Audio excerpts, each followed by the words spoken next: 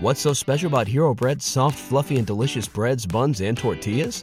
These ultra-low net-carb baked goods contain zero sugar, fewer calories, and more protein than the leading brands, and are high in fiber to support gut health. Shop now at Hero.co. This is your host, Tia. This is your host, Tia. Welcome back to another exciting episode of the Top 10. Live. Geek Vibes Nation. Geek Vibes Nation. Nation. The Top 10. The Top 10. The Top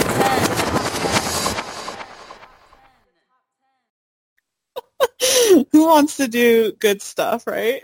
Like, who wants to talk about the best couples? I don't know. I'm just saying. All right.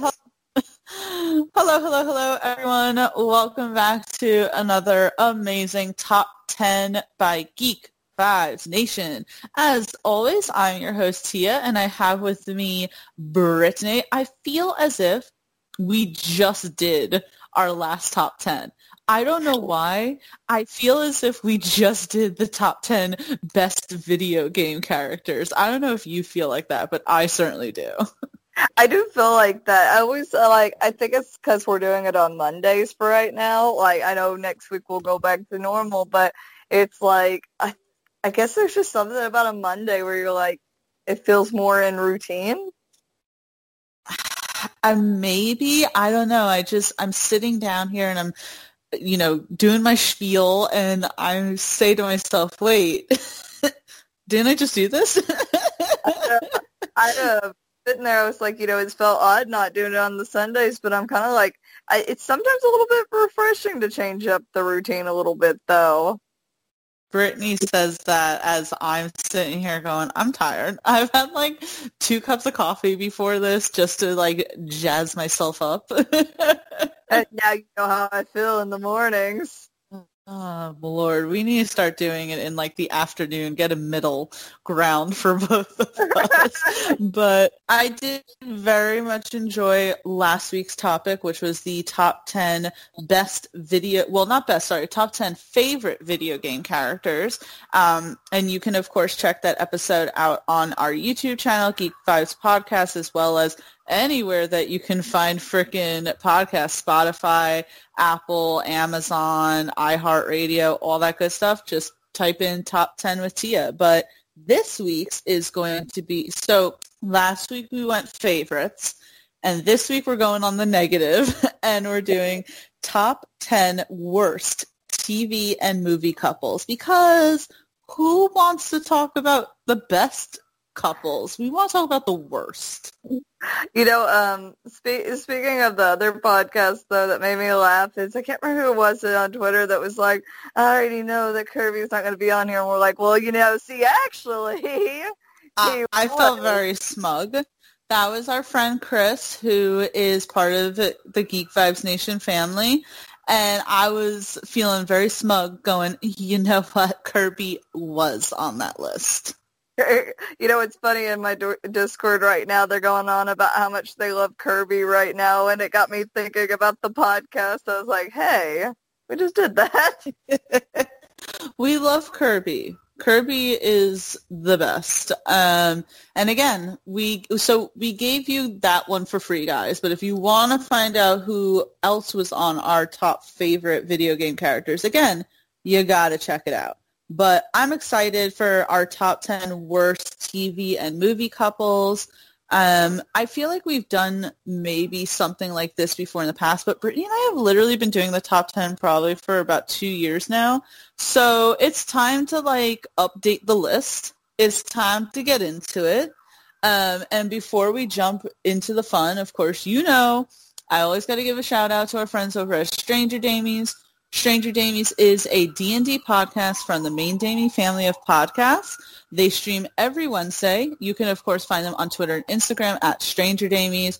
Mark, Ant, and Dan are really good friends of ours. They also have a podcast called They Call This a Movie, where they do some awesome podcasts about really bad movies. So if you want to laugh while, and sometimes, listen, honestly, sometimes movies you like end up on their list. Like, I love the movie League of Extraordinary Gentlemen, and they went through that movie. It kind of brought a little tear to my eye, but, but they are amazing.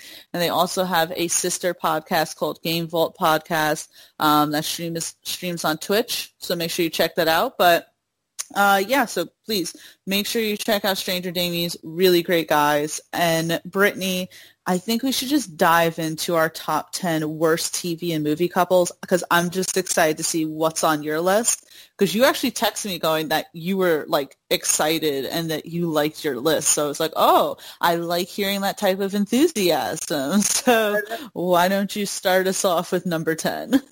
I laugh because I have two are from the same show, and I'm like, you know what? Fuck it. If they're bad, they're bad. Since I have watched the show, though, I am going to do with Alex and Piper from Orange is the New Black. Oh, thank you. Yes. Okay, go ahead. Sitting back and, like, thinking about it, I remember years ago I had first moved into, like, my first house, and I sat there, and I remember setting everything up, and it was like, we're tired, but, shit's moved in, it's awesome. And it was when Netflix had just really become a thing, right? And I remember we downloaded Netflix, set up the subscription, and I remember my parents were still over, and we put on Orange is the New Black, and we're like, this is the greatest thing. I remember my parents stayed there for hours. We just watched, like, the whole almost season of Orange is the New Black. And at first, I really loved Alex and Piper together, right? I was like, oh, they're great. Because I hated Piper's husband, and I can't remember Larry. Larry. God, Larry's a lame name. Larry. My uncle's name is Larry, and I still fucking hate that name. My great uncle. But as the series went on, I was like, at first you really feel sorry for Piper, right? You're like, oh, she's so good. And then she just becomes fucking annoying. And at first you're like, Alex is the bad one. She's the grungier type. She's the one that got, didn't she get Piper in trouble? Or what was it about it? Well, the whole reason why Piper's in jail is because Alex named Piper while she was trying to get a plea bargain, because she's like, she was caught with like a shit ton of drugs and facing like life in prison. She already had to like give names up just to even get 10 years in prison. It's just crazy. One thing I sat there, I was like, God, Alex is the worst.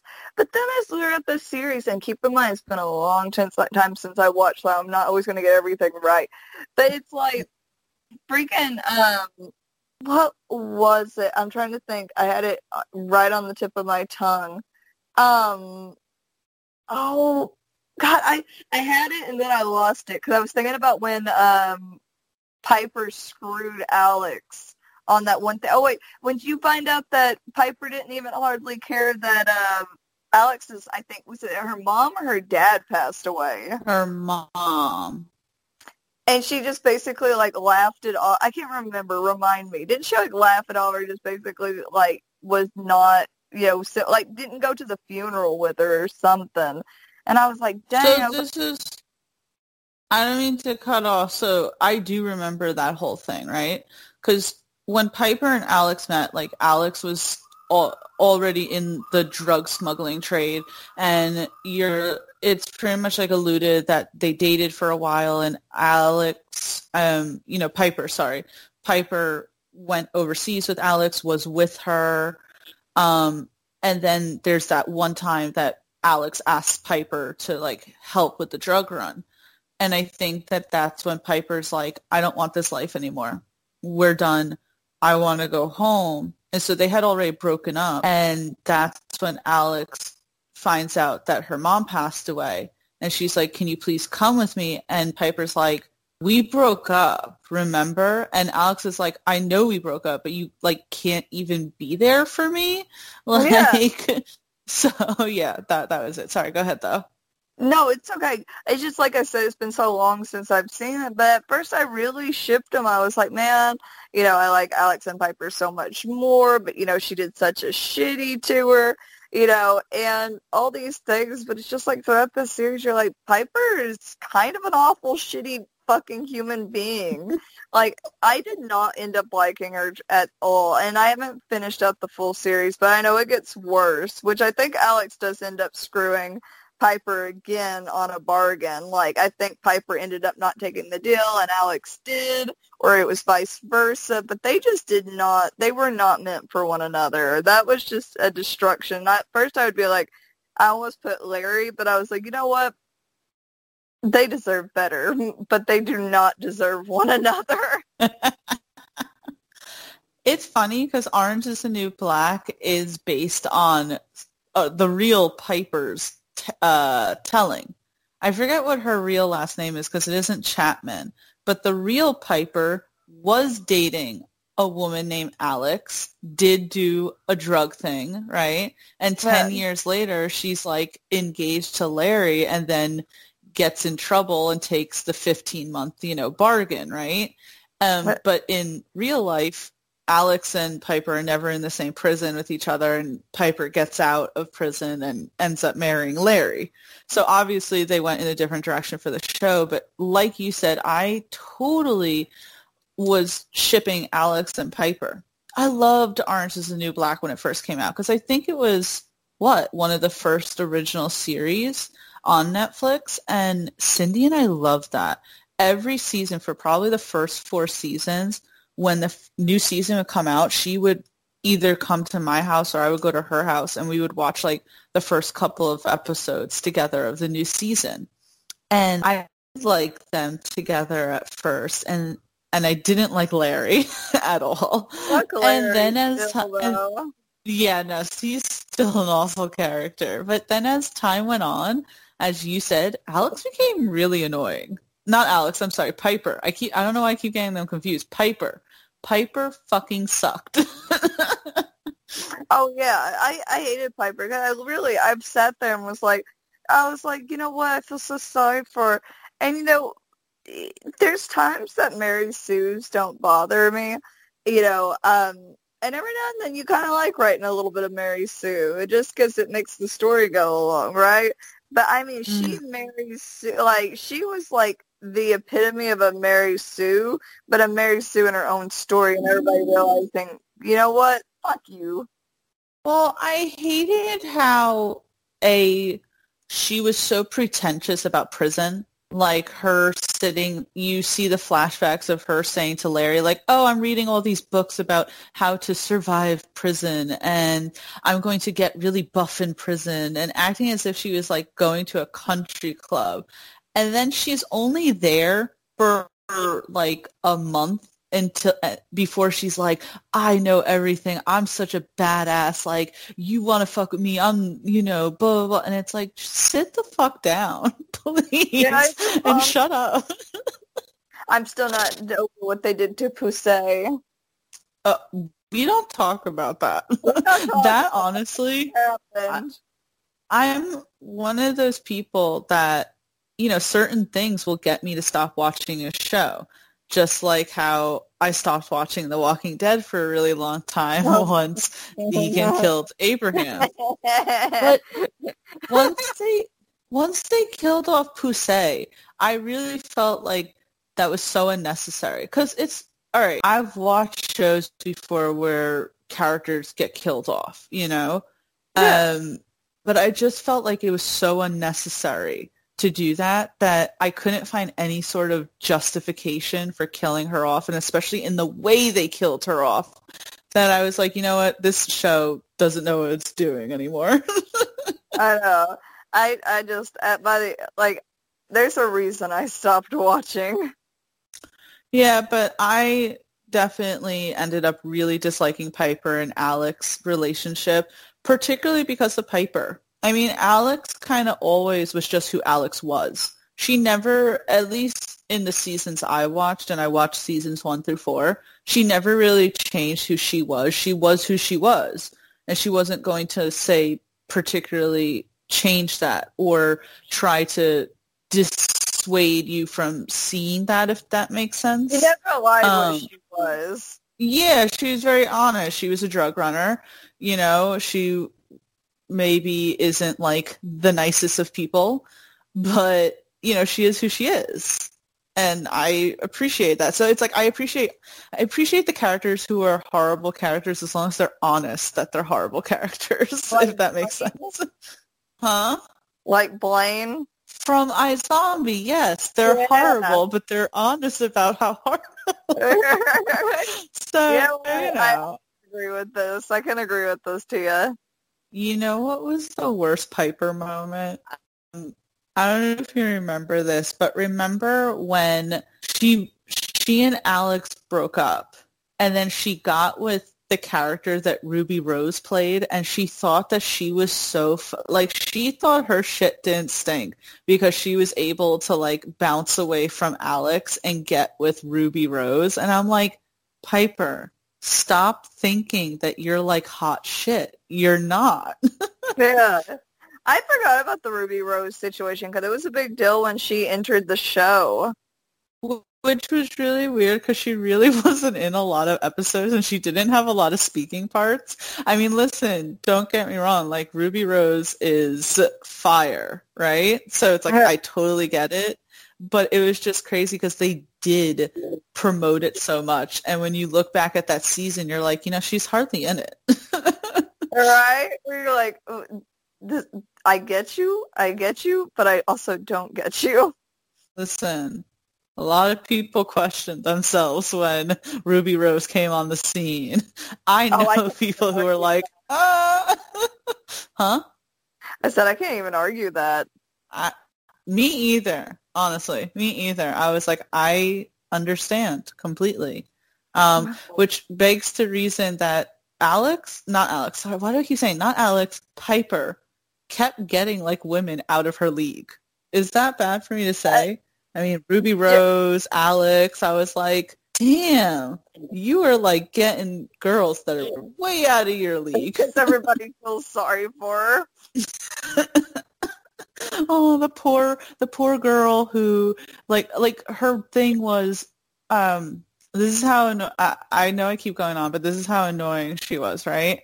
You had certain characters like Tasty who literally had nowhere else to go after prison, to the point where Tasty literally committed a crime again to get back to prison. He had nowhere to go. And Piper's sitting there like, oh yeah, once I get out, me and my fiance, we're going to get married, and me and my best friend have like a soap company. And I'm like, shut the fuck up. No one wants to hear this. Like, literally no one wants to hear this.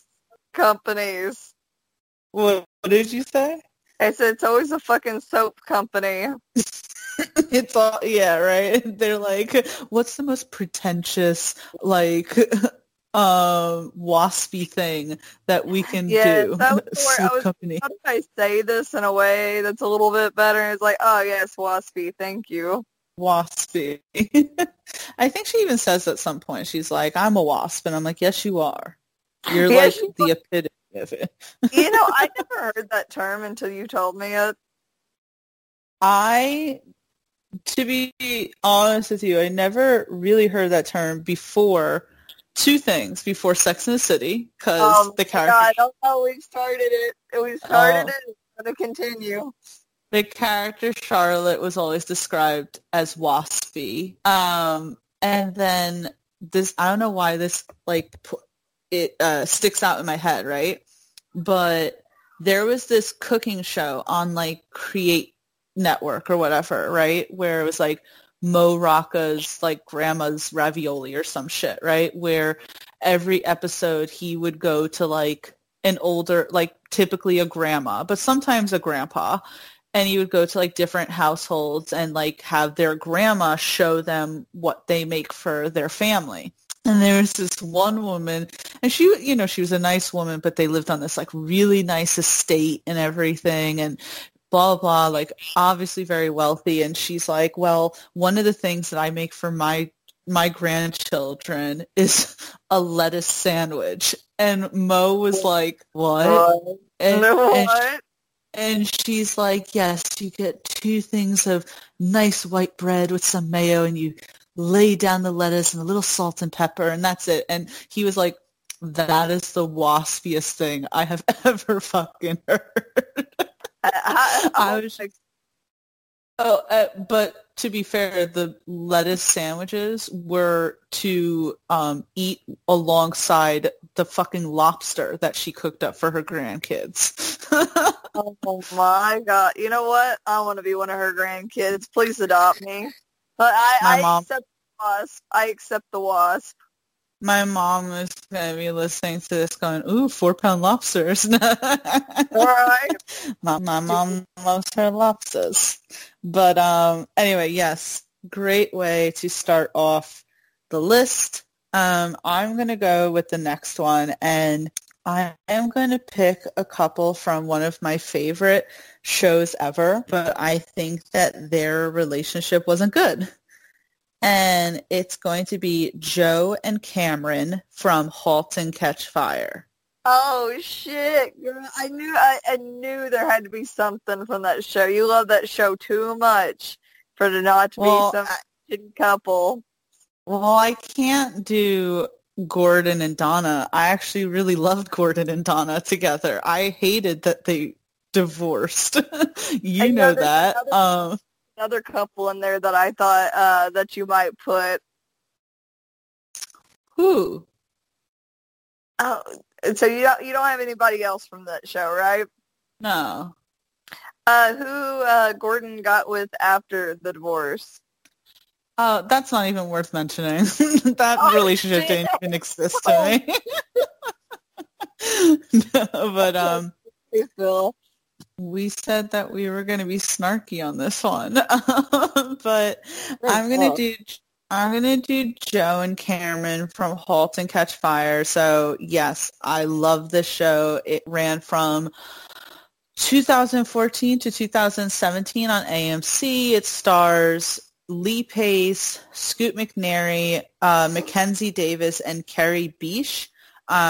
It takes place in the 80s, all centering around the computer boom, and I love it so much, this show.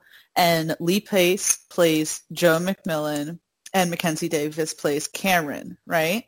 And it's like, individually, their characters are fine. I mean, granted, Joe is an asshole, and Cameron is like a rebellious, rocker and everything, but they get together in the first season, and I feel like their relationship really doesn't make a whole lot of sense.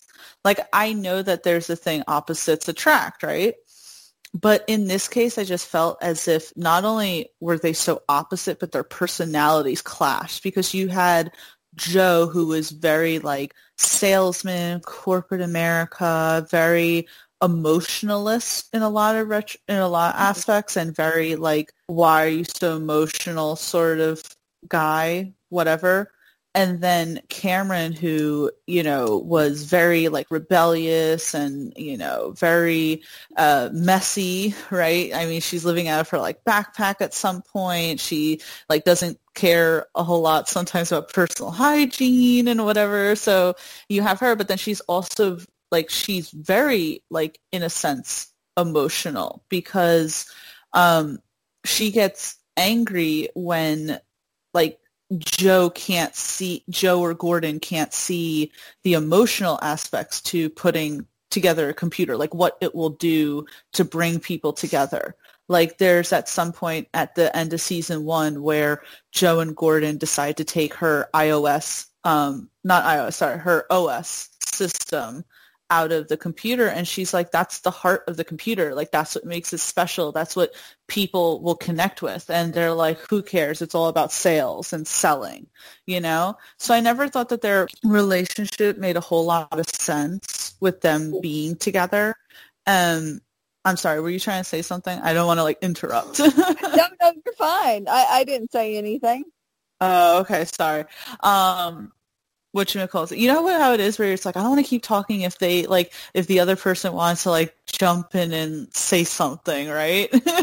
I know, I get you. I'm like that all the time. I'm just enjoying the ride. Well, so I mean, they're together for a huge amount of time in the first season. And it's not just that, it's a lot of things too. I mean, Joe is so like has so much commitment issues, right? I mean, to me, there's this one point in the show where Cameron meets Joe's ex-boyfriend, who tells Cameron essentially, you know, if you're looking for this guy to be a certain type of way with you, you're looking in the wrong place. And she even asked Joe at some point, are you going to get bored of me? And he goes, I don't know. And I'm like, oh my God. Did you not feel like part of me with their relationship just felt like the only reason they were together was for him to be borderline abusive to her, for the shit that he would pull to just fuck with her. You know, not saying he did it, but it was fucked up. Like, where you're like, this hurts me. Well, so what Brittany's talking about is, so again, they bring in Cameron because she is a software engineer, and you know, Joe starts working for this company, Cardiff Electric, where Gordon is, say, the hardware like designer, and Joe's the salesperson, and they want to make a computer, so obviously they need software, so they bring Cameron in. And she spends a lot of time working on like the BIOS code, and there's at some point where you think that Cameron fucked up and wiped the entire BIOS code, and they had to get Donna to come in to recover it. It was this whole big thing. Cameron felt like shit the entire episode. Everyone's blaming her, saying like that she's so irresponsible. Yeah, and then at the very end of the episode, you find out that she didn't do anything wrong. Joe purposely like wiped the shit, but he backed it up so that it was there. And he only did it because they were going to have a reporter come in, and he was like, oh, well, it made for a good story. But it's like they traumatized, you know, he traumatized Cameron, didn't even think of like telling her why that was a big deal. And he says so many times, like, why is she getting so emotional? Or it's just business, you know, and stuff like that. And so you have that. And that's just the first season. The first season. It's just like a constant shitstorm. It is. I mean, and a lot of it has to do with like, as a person, just sometimes not feeling human and not knowing really how to process human emotions. Because he screws over Cameron because I think he doesn't even register that what he's doing is wrong. And then when Cameron gets upset, it's either Joe's like, I don't know why you're getting so upset, or then Joe is like, oh, well, I'm so sorry, you know, blah, blah. And Cameron's like, you know what? No, I need to date a human being. Good on her, though. He was such a fucking shit person. Jesus Christ. Yeah, so I didn't think that their relationship worked. There's at some point that they get back together in season 4, but the show ultimately ends with them not being with each other, and I think that was a good decision. Yeah. You know, can I tell you, I would have been mad if they stuck together and Donna and Gordon were the ones that didn't stick together. I kind of want that to happen. You get pissed off. Every once in a while, I hear someone go, oh, imagine if they brought back Halt and Catch Fire. And I'm like, cool, but can we retcon a little aspect in Gordon's storyline? Because I don't know if I want to watch the show without Gordon in it. I know. That was killing him off, which, spoiler, was the worst fucking mistake. There's times that, like, with me going into computer science, I'm like, yeah, it's like, I really want to watch it from scratch. But then I'm like, I know that part's coming, and it's hard. I mean, to be fair, it's in the last season, and it's like the third to last season in the series. I haven't, because I spoiled it for myself. I looked on Tumblr and I found it out, and I said to myself, but to be fair, like, I'll be completely honest, right? I love *Halt and Catch Fire* as a whole, but I'm not the biggest fan of season 4 because they break up Gordon and Donna. They kill off Gordon. They concentrate way too much on Gordon and Donna's kids, who are now teenagers. I don't give a And shit then they about get those kids. Fuck I those don't give a kids. fuck about them. And then they get Gordon with that girl who, like, it was as if they were trying to sprinkle it, like, hey, we know that, like, you really liked Gordon and Donna together, and I know we keep teasing in the show that they love each other still, but we got to give Gordon a girlfriend to kind of show you that Donna and Gordon aren't getting back together. Because I'm telling you, in season 4, there are multiple times where it's so obvious how much that Gordon and Donna still love each other. Like, they call each other every night to talk to each other on the phone. Gordon, like, you know, bails Donna out of jail when she gets arrested for drunk driving. And he tells her that to me, I thought it was funny because actually the first episode of the series starts with Donna picking up Gordon from the police station for drunk driving. So it comes full circle here. I like how the drunk driving's so normal there, you know? It's the 80s. Christ. I like how you say here when the show took place in Texas. Well, yeah, you know what I mean, general. Brittany wanted to take a jab at New York so badly. She's like, I'm lining it up. Oh, she keeps talking about drunk driving. I'm lining it up to make a joke about New York. And it's like, girl, the freaking first 2 seasons took place in Texas. I didn't even think about New York. Oh, I'm thinking about it. Maybe you're projecting. Anyway, so Joe and Cameron from *Halt and Catch Fire*, definitely my number 9. Brittany, what is your number 10? Oh man, let me look. Let me see here. I'm gonna go with Joel and Miriam from *Marvelous Mrs. Maisel*. Oh, I was like, at first I sat there and I go, who? And I was like, yes. Go ahead. Yeah, okay. Ahead. All you. Okay. So, I watched it for the first time when I was visiting Tia in New York. God, it's been like, what, 2 years now? A year? Like, when? Like, I'm trying to think how long it's been. And I remember You were here for New York Comic Con 2019, and I think that's the last time we've seen each other, because you have to remember 2020 hit and fucking COVID was like, ha, ha, ha, ha, ha, friendships won. I know, and I remember it was so sad because my brother was getting married, and I was like, I'm not going to be able to go this year, and then, you know what, it didn't end up mattering anyways. But I was going to say, you know, we watched the first season together, and just, like, Joel's thing is, like, he's so desperate to be something he's not. And to watch him be so jealous, so fucking petty that his wife is better than him in every single fucking way, especially that he just wasn't funny. You can't teach someone how to be that funny. What do they say? You're either born with her or you're not. The man fucking divorces her over how, because his fragile ego couldn't take that. He left her for his secretary. He was also having an affair the whole time. Oh shit! And it's like, Miriam. I can't remember. Do they call her Miriam in the show? They mostly call her Midge.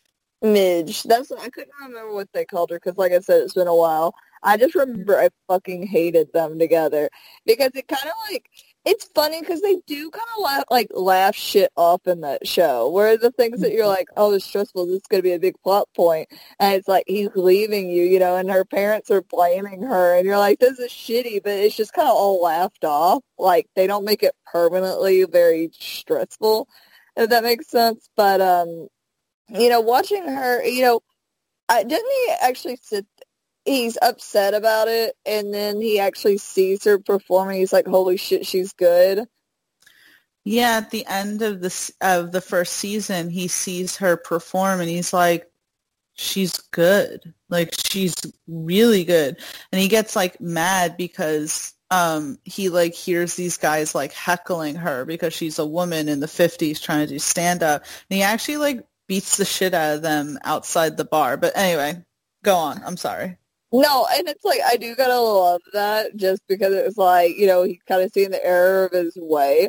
But I was just like, golly, I was like, I guess it's like, he didn't care when she fucking joked that she fed seafood to the rabbi and laughed it off.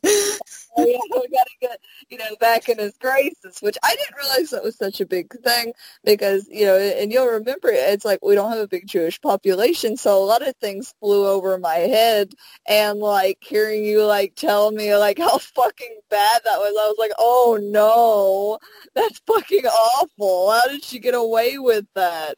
It was just fucking, I don't know. I just thought it was the most hilarious thing I had ever heard. I loved it.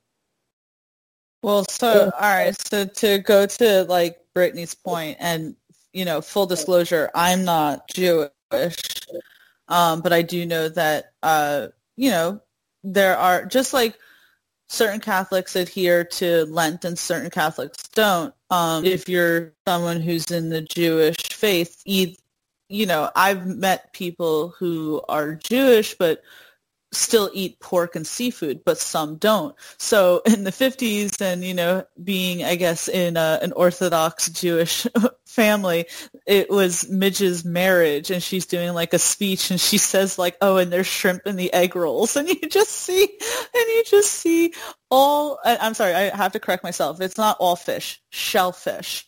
You just see everyone freaking out, and like you see in the back Midge's mom like trying to comfort the rabbi and say that, oh, she's just joking. I just love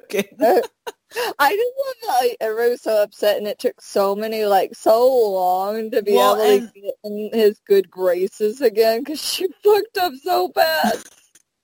And so you were saying that sometimes they laugh things off in the show, and that was something that was there. So when Joel was telling Midge that he was leaving her, she says something, and I forget, it could have been Passover, but again, I can't remember which holiday it was beforehand, but they were supposed to have the rabbi over for that, and she's like, it's taken us years to have the rabbi over, and you're doing this now when we're finally getting the rabbi. And like, didn't she, oh, it was her, what was it, roast beef, or what was it that was so popular?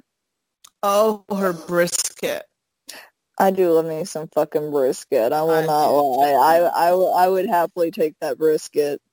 Like, every time she made it and she like transported, I'm like, whoever that's going to is going to be really happy. Right? But loved it so much. I just thought it was such a good show, and it's like, but he was such a fucking prick. I was like, dude, this guy sucks, and I understand he gets a little bit better later on, but I still wanted her with Lenny Bruce. I still wanted her with Lenny Bruce.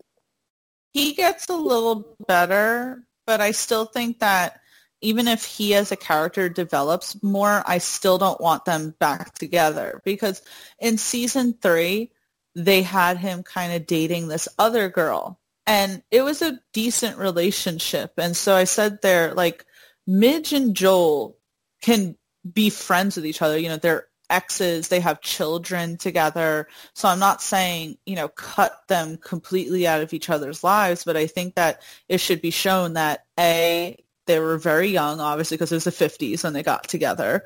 Yeah. And she was trying to be this, perfect little idea of what a 1950s, housewife should be, when that wasn't her. And it's like he respects that, because you could see to a degree what he's always loved about Midge is her personality. But at the same time, it's like he knows enough that it's like if he's with her, he's just going to hold her back. And that's the thing. But yeah, oh God, I hate them as a couple. I love the show. Love the show. Hate them as a couple. Like, because the first episode is literally like her explaining her whole life. And as you said, Joel is like trying to do this thing in stand-up comedy, but he's not good. And he steals his jokes. That was the thing that is revealed, that he steals his jokes. And Midge is like, you steal your jokes? And he's like, oh, everyone does that. And she's like, Lenny Bruce doesn't do that. Lenny Bruce doesn't steal his jokes. And I was going to say, wasn't she writing some of his jokes at some point? Not only was she writing some of his jokes, but she would go to his performances and take notes of, say, what worked, what didn't work. So it's like she was always like He did deserve the mastermind. He didn't. Oh my God. When he told her, because this is how much of a baby he was. Like, I don't know if you remember because it's been a little while, but for those who, if you remember, that's fine. But for those who are listening, it's like, whatchamacallit it? The first episode, he goes, say, back to the comedy thing, and he's all stressed out because, Midge messed up a little, I guess, on washing his sweater, so there's a few holes in it, and he can't, break that away from it, and he has a really bad night where, like, no one laughs, and he takes that out on her, and he's like, I'm leaving you. And she's like, you're leaving me because you didn't do good one night? And he's like, no, well, I've been having an affair with my secretary and I'm leaving you. And she's just like, and as you said, like, I hated that for practically the first season and maybe even the second season, her, like, parents kept being like, well, what did you do wrong? What did you do wrong? You got to get him back, blah, blah. And I was like, motherfucker, what? What do you mean she has to get him back? I know. I hate that mentality. The entire time. I was like, I hate this. I hate this. Yeah, so I definitely hated her with Joel. Obviously, I wanted her to get with Lenny so badly. Did you watch season 3? I don't think I did. I just love Lenny Bruce. I can't help it, Tia. Season 3. Like, I hate to use this, but blue balled us. Like, no. I know what you're talking about. Yeah. Like, season 3, her and Lenny meet up, and there's that one point where they're just staring at each other, like, looking, and I'm like, they've never done, like, these, like, long, like, silent stares, and she's just like, you're looking at me, and he's like, I know. And she says something like, kind of like a joke where she's like, is there something on my face? And he's like, I just didn't know how to tell you. And I'm like, why are they teasing me like this? I know. And what was I going to say? I dislike Joel and Midge so much that obviously I want Midge and Lenny to get together, but they introduced this other character in season 2 called Ben. And I kind of liked her relationship with Ben. So it's like, all right, if she can't get with Lenny, I'd at least like her to get back with Ben. And that would be okay, because Ben was kind of funny. And he was really odd and peculiar, too. And he liked her because she was so odd and peculiar. I love odd and peculiar. Yeah. I like it I say that word. My mouth. Golly. Well, no, there's literally a scene in season 2 where they're like, the family is at this country club, right?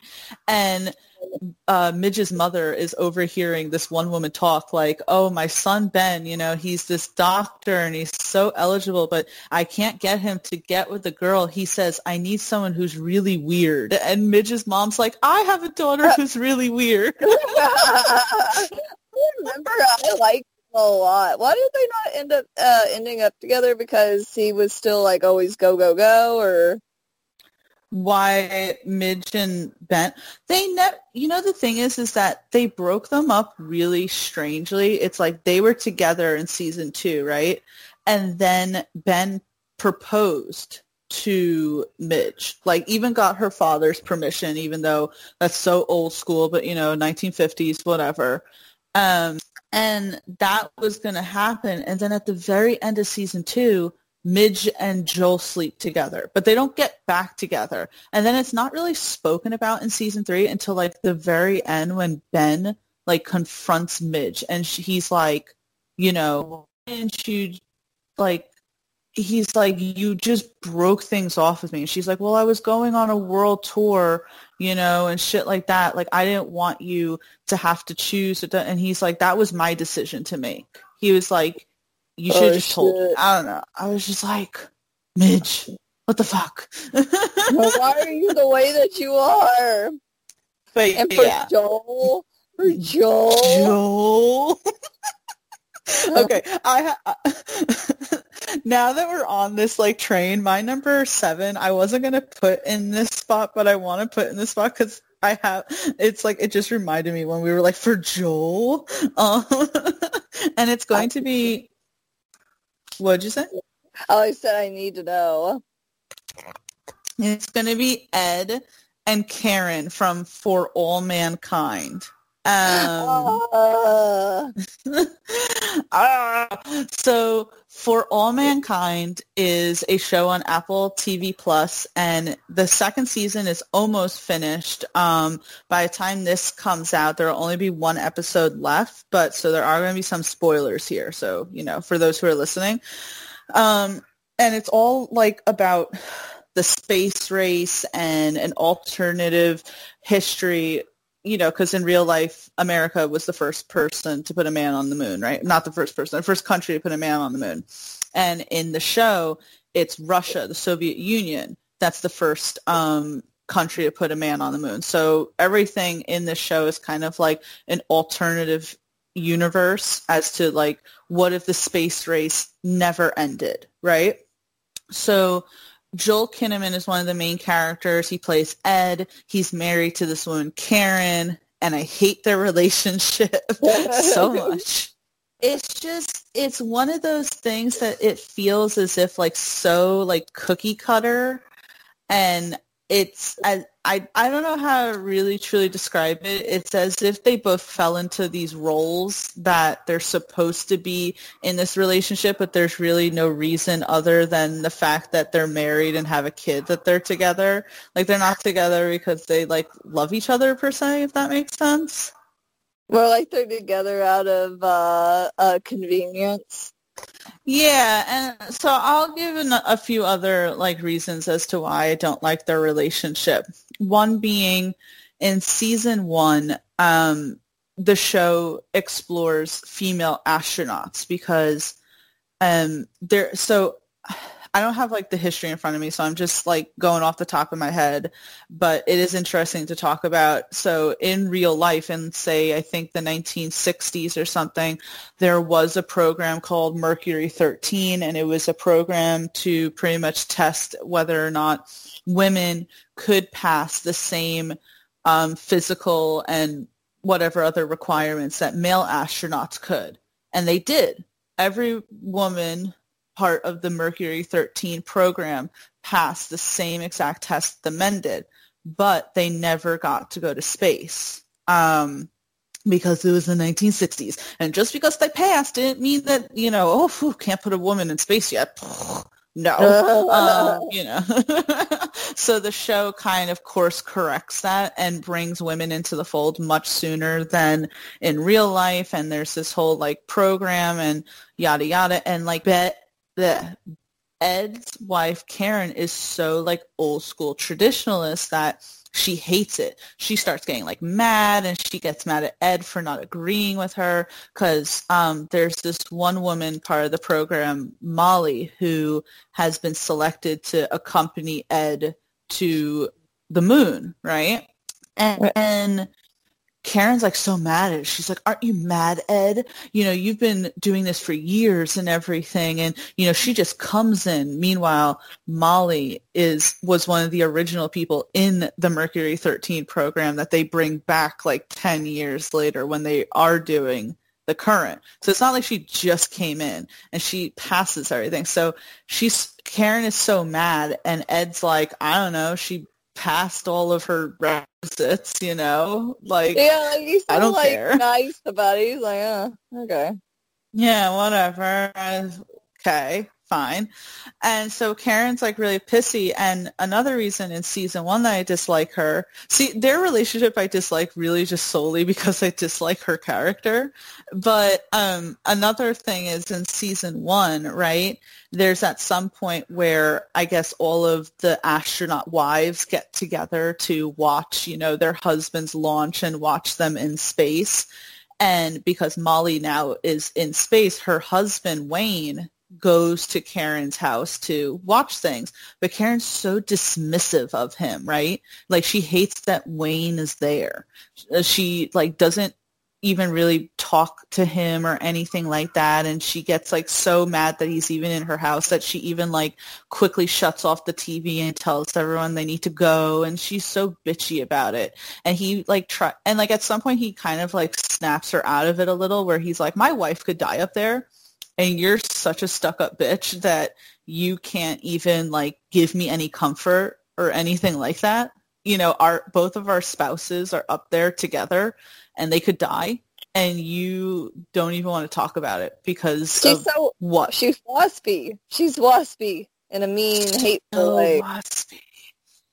And so then in season 2, which takes place like 13 years after season 1, it seems like Karen's gotten like a little better. Like, she owns a bar now, and, you know, seems like a little like not so 1960s housewife sort of thing.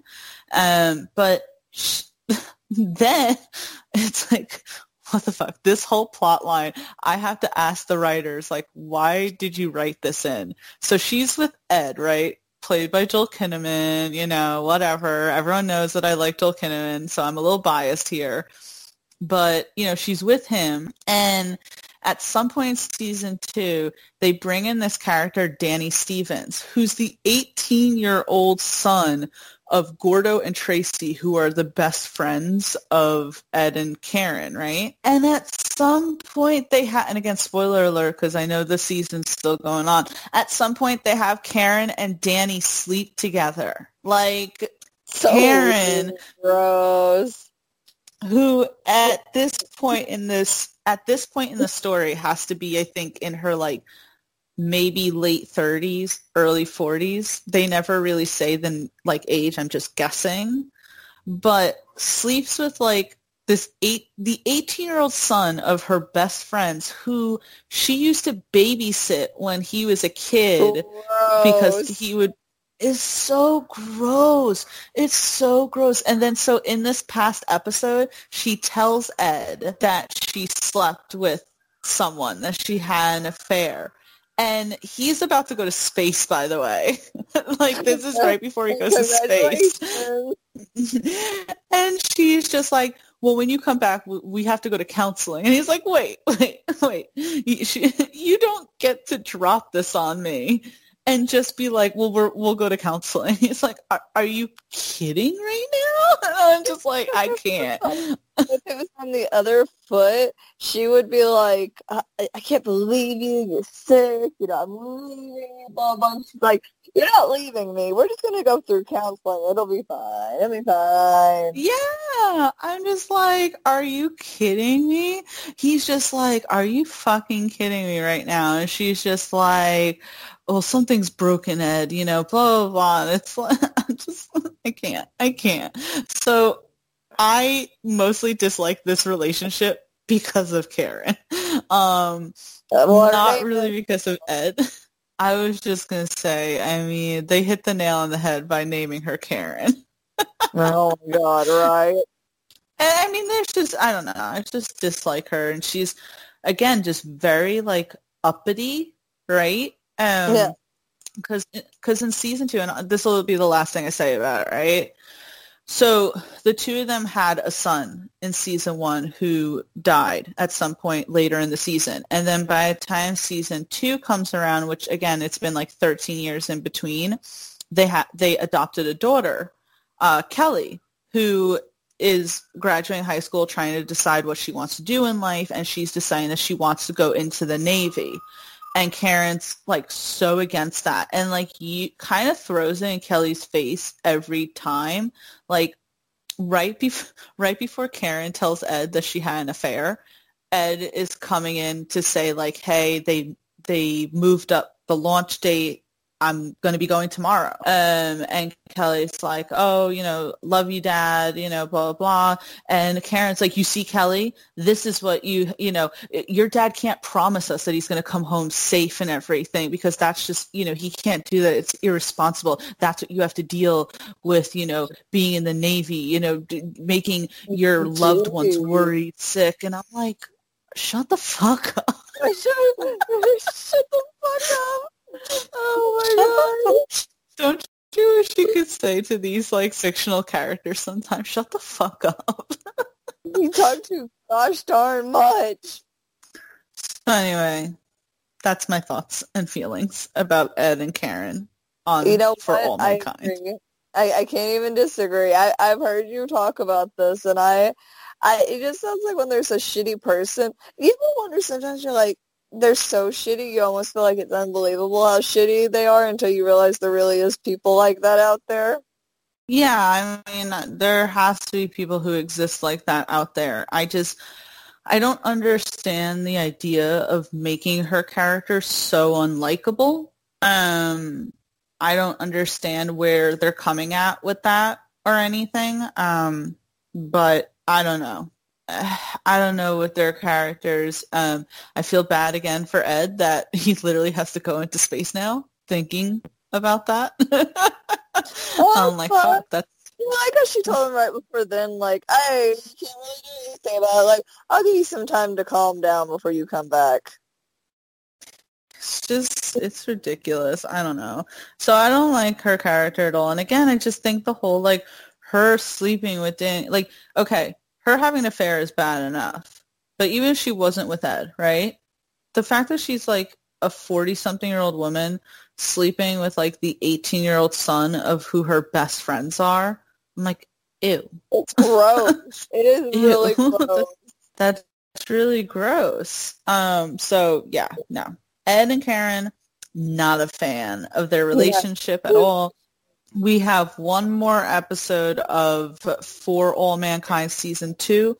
It'll be interesting to see what the fallout is of the big reveal with Karen telling Ed about the affair. So I'll be interested to watch it. And the show has already been renewed for Season 3, so I am excited for that. At least one of the shows that I like has been renewed. Oh, Tia, buddy. Still not over them canceling American Gods. But anyway, let's go into number 6. Brittany, what bad couple do you have for us? Well, that's the perfect segue, Tia, because I'm going to go with Laura and Shadow Moon from American Gods. I was going to put that on my list. Oh, I'm sorry. I can change. No. I have others. No, Brittany, I have others too. It's perfectly fine. Yes, let's talk about this. Let's talk about this. I'm going to go Shadow and Laura because, from the get-go, one, Laura, you don't know if she truly loves Shadow. She's constantly wanting to kill herself, which is depressing enough as it is. And, Shadow is so hopelessly devoted to her that, he's her quote-unquote puppy, which is so demeaning as it is. And at first, I really did hate Laura. I was like, she's a shit person, She dies with, was a certain something in her mouth from dying. She is sucking off her husband's best friend in the car when they have a car accident, later known to be caused by Sweeney himself, and dies with junk in her mouth. And so you're just like, this is really shitty. As the series goes on, you're like, God, it's easy to hate her. And, one thing with it, too, is as you kind of develop, loving Laura, you realize it's like, Shadow is just as shitty. I get that, she did cheat on him. But does that mean that she deserved to die or go through all the shit that she... he kind of shrugs off the fact that, Odin killed her. He never really, he knows that, he did that, and he kind of that's kind of the name of the game. Doesn't even blink about it, because he's so obsessed with, his own life, because he wants to be something important, which, ends up biting him later on, so I can't really complain too much. But, I don't know. It's just like it's easy to just hate her, but when you go through life and you're like, he's kind of a shit person. And, it's kind of easy to go, well, she was a shit wife. She convinces him to rob a place and it ends up getting, being botched and he ends up in jail. They're just, I don't know. That's the short of it. They are just not made for one another. And I'm okay with that.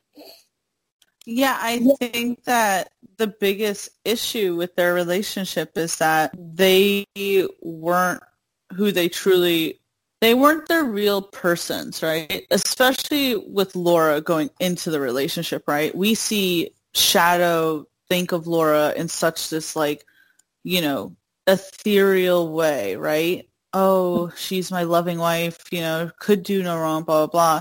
In reality, she was very bored with life. As you said, she, tried to kill herself and everything. She put on a persona of who she was around Shadow. Like, if you remember the flashback scenes from season 1, right? How she's acting in front of Shadow is so different than who we saw her act as the entire freaking show. It's like she was never who she really was in front of Shadow. She was trying to be something different to kind of, I guess, mold herself into like something he would like. And as you said, she convinces him to do a robbery that it's going to put him in jail when he didn't want to do it anymore, right? And so that fucked up. And obviously she had an affair while he was in jail and everything. And so their relationship really, to me, just felt as if it was just fake from the beginning. And then, listen, didn't we say when we were doing our like top 10 best moments from American Gods season 3, we were like, yo, we were really liking Shadow until that final episode, because it's like at no point did Shadow ever say to Odin, like, you killed my fucking wife. Like, that never seemed to be something that he brought up. And then the fact that he's like telling Laura that he wants to be this big, powerful thing and, fuck off pretty much, blah, blah. And I'm like, who they are now does not work with each other. And it never worked with each other. I hope they don't try to push them back together, because it's like, I don't know, they're just not made for one another. And it's like, he definitely, like, he's almost, like, straight up, like, just shitty to her. And it's like, yeah, I get it. She cheated on you. I think she kind of paid with death. Well, she says that. She says that to Sweeney at some point in season 2, because he's like, oh, what you did, blah, blah. And she's like, I didn't know that was a fucking death sentence. Right. I know. I like that one where it's like, I didn't know. Yeah, I like that one. Yeah, so it's like she definitely paid for it, like in kind too, which calls it. So I mean, and come on, we love Laura with Sweeney anyway, because they could both be shitty people together. It's like where people are so unabashedly shitty, you're just like, that's a shitty person, and that's who they are, and I accept it. Kind of like Negan. Well, didn't we say, like, Blaine from iZombie? It's like, you can be shit. Just admit that you're shit. Yeah, it's like, that's all we want out of you. That's all. No, I agree that Shadow and Laura are probably, like, the worst fitted couple. I actually, like, remember in season 2, the first maybe 4 episodes, Laura kept saying that, well, I know in season 1, her whole thing was to get back to Shadow, right? And then in season 2, she's like, I have to go save Shadow. And I kind of loved the scene, even though it was heartbreaking, the scene when Wednesday said, oh, look, your heart is beating again, and it wasn't for Shadow. Like, pretty much, like, stop this whole you trying to get back with Shadow thing. It's never going to happen, and nor should it ever happen. It's not a good idea. You guys are not good for each other at all. You're not, like, who each other wants to be, and you're not on the right path. Like, it's just, they just had all, like in season 3 when Laura goes and talks to Shadow. What's so special about Hero Bread's soft, fluffy, and delicious breads, buns, and tortillas? Hero Bread serves up 0 to 1 grams of net carbs, 5 to 11 grams of protein, and high fiber in every delicious serving. Made with natural ingredients, Hero Bread supports gut health, promotes weight management, and helps maintain blood sugar. Hero also drops other limited edition ultra-low net carb goodies like rich, flaky croissants and buttery brioche slider rolls. Head to hero.co to shop today. And he's like, oh, do you really have to go and try and kill Wednesday? It's like, yes, he killed her. Did you forget that? He almost is like more upset about her trying to do that rather than, the fact that it happened at all. I know. It's like, what sense is it? Yeah, Shadow, I really liked Shadow in season 3 up until the last episode. And I was like, fuck you, Shadow. And when Shadow got, the rug pulled out from under him in that finale, it's like, that's what pride will get you. I know. And I still want to know. Oh, we're never going to know. I want to know what's going to happen. So it's with reports, right, that Starz canceled American Gods. So Starz is the distributor, right? It goes on Starz. But the production company is Fremantle. And apparently Fremantle is trying to get either a TV movie or a limited series of maybe 4 episodes to wrap things up. Because they put out a tweet or a message a week ago that said, we are very committed still to finishing American Gods, blah, blah, blah, blah. And I even tweeted out to Neil Gaiman, who is the guy who wrote the original book, right? And I wrote that, I just pretty much tagged him in an article like that. And he responded going, it's not dead. And I'm like, okay, well, can we know what's going the fuck on?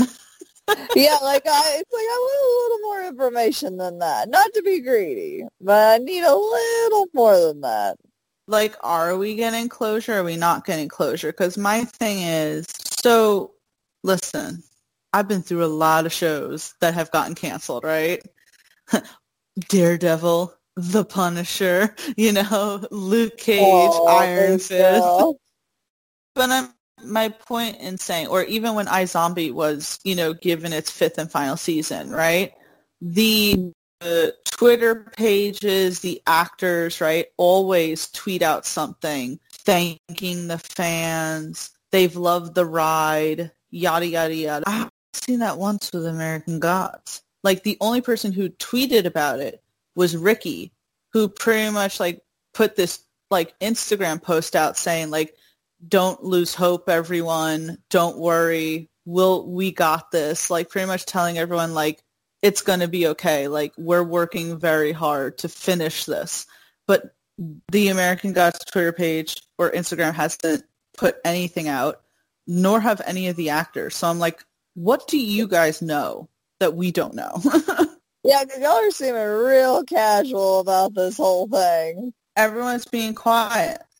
Go on any of them. Yetede hasn't tweeted anything. Bruce hasn't tweeted anything. None of the other actors have said anything in acknowledgement. And I'm like, maybe they knew for a long time and maybe it's not a surprise or something, but they know how big their fans are. You would think that they'd at least tweet out. So I'm like, to me, that just seems as if I don't want to get my hopes up, but I also want to keep the faith. Right. Tia's I've been hurt too many times.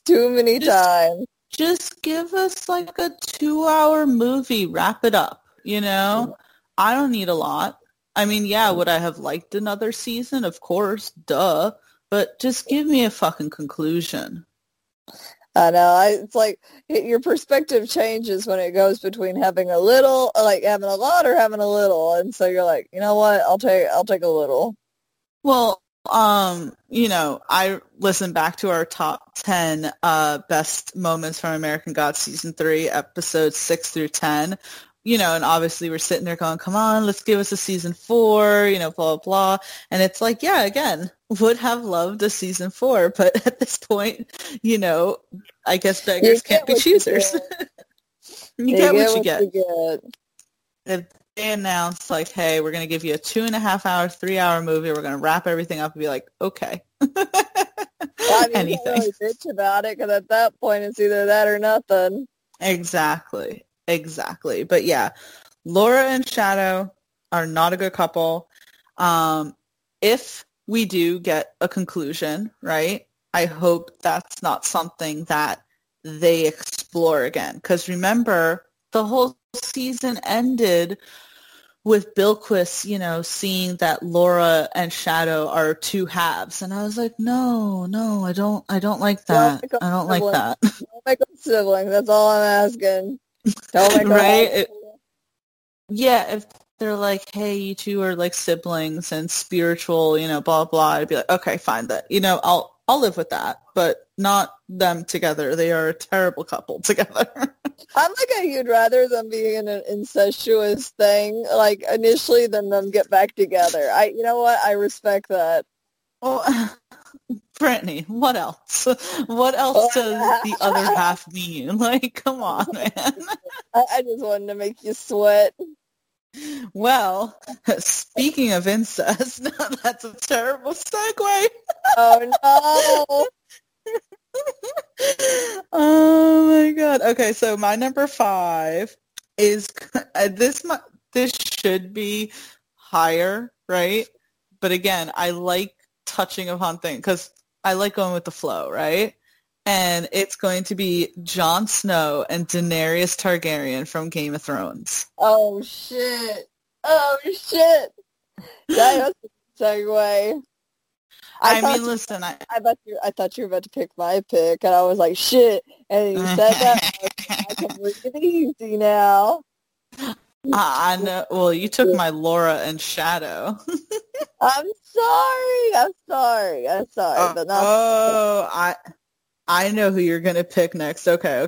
No, that's fine. They also deserve it. Picking up what I'm putting down. Oh, yeah.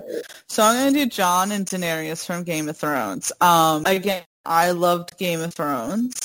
I was late to the game. I'm not one of those people that watched it for 10 years straight or anything, but I did catch up on everything before the final season came out. And God, I hated this so much. I already saw in season 7 that they were like kind of going in the direction that Jon and Daenerys were going to get together because, they meet up in season 7 and, Jon is, he's Jon Snow and everything, and Daenerys is like the breaker of chains, the mother of dragons. They're the two, they're two of the biggest pivotal characters in the show. And so it's like, okay, they're probably going to hook them up because that's just what happens, right? Yeah. And they end up sleeping together in the season 7 finale. But what already makes it so cringe is that you literally found out like 5 minutes beforehand that Jon is a Targaryen, making him making him and Daenerys related. Literally, she's his aunt. And you find this out 5 minutes before fucking then seeing them start fucking. Like, we're going to give you a hot sex scene, but we're going to make you feel real weird about it. Like, that's real the thing. weird. That's the thing. They don't reveal it afterwards, right? It'd be one thing. It's like, okay, here's your sex scene. And then you're like, oh, no. It's like, no, we literally knew. So as we're watching it, we're like, no, don't do it. Don't do it. You know what you're doing right now? No. They wanted to kill your boner. They were like, bonk, you're going to horny jail. Like, they wanted to kill it. It was so bad. And then, so that already is a reason as to why they should have not been together. But another is that they didn't make sense with each other, right? In the context of the show, whatchamacallit, Jon is like the king of the north, right? And Daenerys is trying to be the ruler of the 7 kingdoms, which would then be really uncomfortable because then it's like, well, Jon has been championing for all these seasons that the North will break away from the rest of the kingdoms, and everyone rallies behind him because they're like, you're the king that we acknowledge. But then it's like, then he's with Daenerys, who's like, well, the North is going to have to eventually bend the knee for me. And it's like, ooh, this is already uncomfortable. Yeah. And then in season 8 is when Daenerys like went crazy and off the deep end. So it's just like the whole entire thing did not make sense at all. They didn't, they weren't comfortable. And then to me at least, I thought the conversation was funny and like, it's so bad sort of thing, is Jon finds out. Like, both of them find out that they're related. And Jon's, like, freaked out, like, oh, my God, you're my fucking aunt. But Daenerys, who's a Targaryen, and they tell you in the beginning of the show that Targaryens all slept with each other, right? So Daenerys doesn't even see it as a big deal. And Jon, you can tell, is creeped the fuck out the entire time. So, like, anytime she, like, hugs him or kisses him, he's like, you could just see on his face that he's like, oh, no, I'm in danger. Oh, no. That's why at the end, it wasn't that he thought he was saving the world. He was like, I got to hide my dirty little secret that I slept with my aunt. You know what I'm going to do? I'm going to kill her. I'm going to kill her. That was, Brittany, that was so frustrating. As someone who, like, because I know you watched season 8, but I watched all of the seasons. I watched since season 1, right? So I rooted for Daenerys. I was like, Daenerys was like a feminist icon, right? Strong woman, breaking the chains that bind her, proving herself to be more than a small little fragile creature and everything. And you're like, you can't wait for her to get to the fucking Iron Throne, and then for them to make her a fucking insane person in the last season, and then to have it where she touches the Iron Throne. And the whole time I'm sitting there, I go, just sit in it. Just sit in it, Daenerys. Just sit in it. And she's just touching it. And then that's when frickin' Jon kills her and she dies at the foot of the throne. And I sat there and said, I hate this show. I hate this show. And you sit there the whole time like, oh, he's going to be the true king because he's right and just, and he's good and yada yada. And it's like, you thought wrong, boyo. Yeah, it's going to be Bran, who has, like, literally just had no role, no personality the entire freaking show, has not ever wanted the throne. I heard some people are like, well, he's a good king because he never wanted the throne. I go, that's stupid. Shut up. I feel like I'm saying that a lot this podcast, but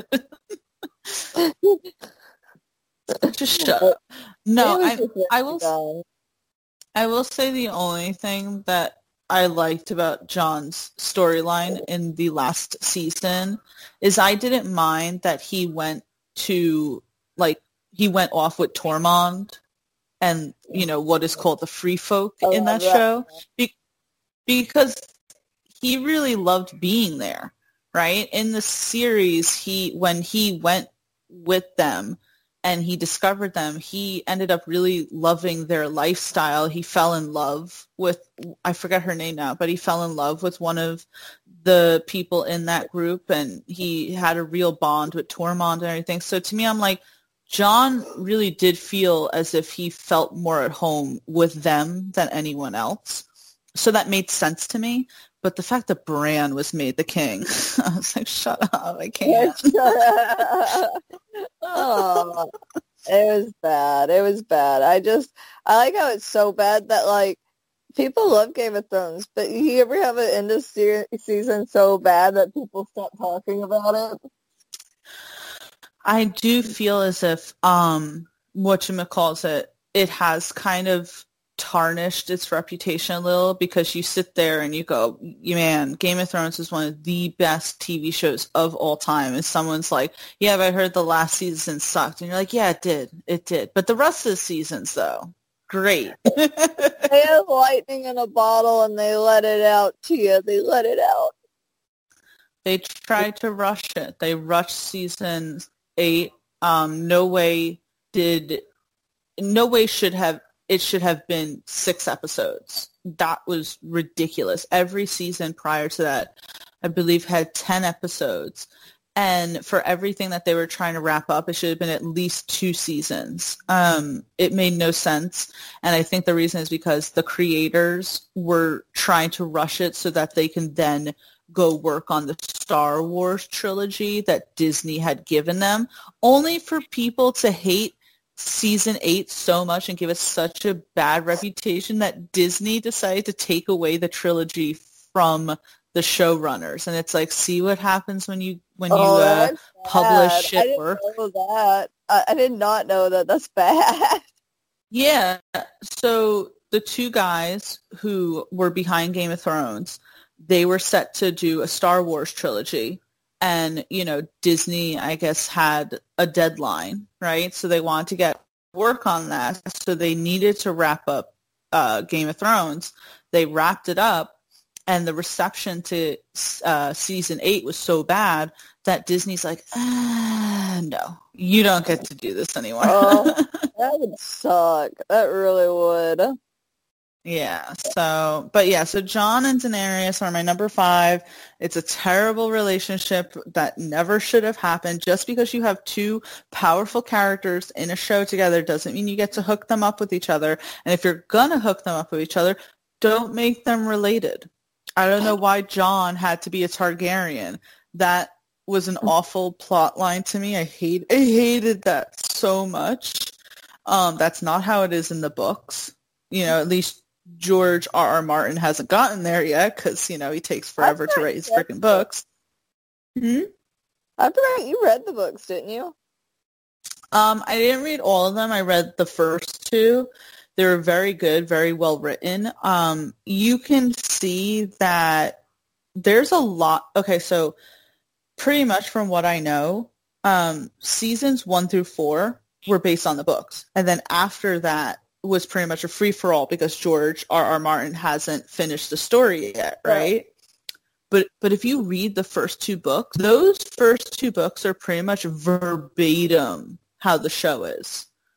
They really stuck really close to the books up until season 4. I mean, there were some things that they left out, but there are so many scenes in the book that I'm like, this is per page everything that happened in the show. So a lot of people say that the creators probably just aren't very good coming up with their own shit. That's pretty bad. Yeah, so, but anyway, Brittany, what is your number 4? Speaking of incest and Game of Thrones, I'm going to go with Jaime Lannister and Cersei Lannister. Oh my God, yes. At first when you were like, oh, I hope you didn't get my pick, I go, I know who you're thinking about. I love Jaime Lannister, and you know, at first I hated him because when I had stopped watching, I had at least seen where, you know, he had pushed Bran, you know, basically off the fucking roof and just like, bye-bye, kid. But a little rough there, a little rough. And I remember one time I was like, oh, everybody's like talking about Jaime Lannister. I was like, fuck that guy. And then I saw a picture of him. I went, oh no, he's hot. Oh, and then you really said, fuck that guy. Yeah, but not his sister, which is disgusting. And I'm like, y'all are twins. And it's like, I get, you know, y'all are twins. You got a strong bond, like a deep bond, but let's not go that deep with it. My argument of why they shouldn't be together is, one, they're related. I don't think I need much more than that on that one. Also, she's a fucking monster, for one. I think that's a pretty good reason on that one. Oh, she kind of wanted everybody dead. They have 2 illegitimate children together, which 3. I don't. Oh fuck! 3. Oh, she was pregnant again. You know, she should have been with what's her name? I'm trying to think of her name. Brienne of Tarth. Oh yeah, Brienne of Tarth. And he fucked her at last. She broke her her oath or whatever thing, and he's just like, bye-bye, I gotta go get back with my sister. Bye-bye, bitch. Bye-bye. I don't know, it's just nasty. I just like, having siblings, I'm like, that is the grossest thing I could imagine. Like, you know what I mean? Like, you know, there's a few things that you're like, this is fucked up. and you can't really relate it to your own life, that, no, thank you. I'm gonna go bleach my eyeballs out, please. But yeah, I don't always have, like, much more reason than that, but it's like he had such a good heart, and he had a moment with her. Didn't she threaten to kill him? Cersei? Yeah. Yes. So there's this scene in the finale of season 7 where pretty much he's like standing against her because he says to her, what you're doing is wrong.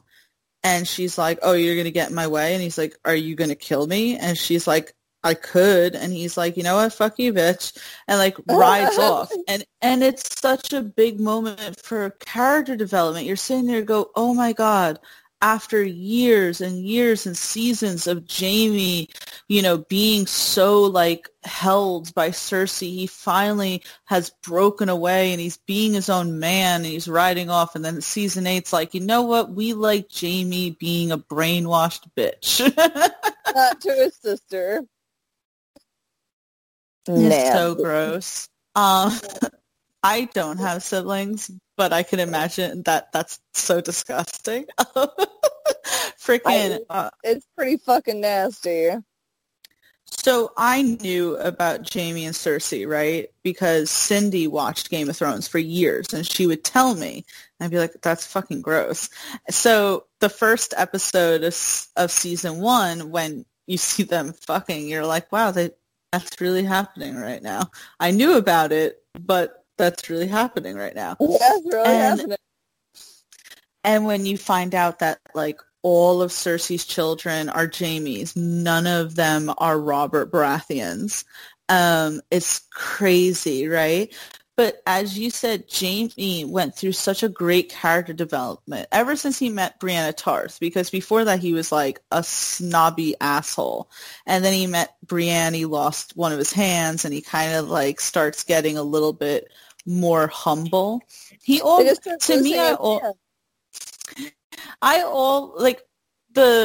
was there, right, for Jaime to be a better person because he always stood up for Tyrion. Whereas opposed to Cersei, who hated Tyrion, Jaime never disliked him. He loved his brother. And, you know, everyone calls Jaime the Kingslayer. But Jaime killed the Mad King because the Mad King was going to kill all the people. And so he's like, I didn't see any other way other than to kill him. But everyone gives him shit because they're like, oh, well, you stabbed him literally in the back and you're part of the King's Guard. Your oath was to protect the king. And he was like, I decided to protect the people. So it's like Jaime was a good person. You don't on that one. Yeah, pretty much. Which to me, it never made sense because Robert Baratheon and Ned Stark were among the people who gave Jaime shit. Mind you, Ned and Robert led the rebellion against the Mad King, and Robert sat on the throne once the Mad King was slain. So they were going up against the king, but still gave Jaime shit because they're like, oh, well, you were the king's guard. You still should have, you know, what dickhead. Done your duty. But yeah, I hated Jaime and Cersei. Again, do we need to say any more? They were siblings. and they were roommates. Have you seen that? No, I have no idea what you're talking about. I've got so much shit to send you. I gotta get you hip and happening, girl. Thanks. I didn't know I was a fucking obsolete dinosaur. When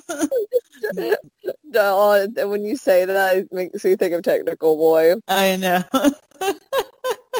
But I was just going to say, like, not only is it gross because they're siblings, and that is really should be the end of the conversation, but also Cersei was an awful fucking person. So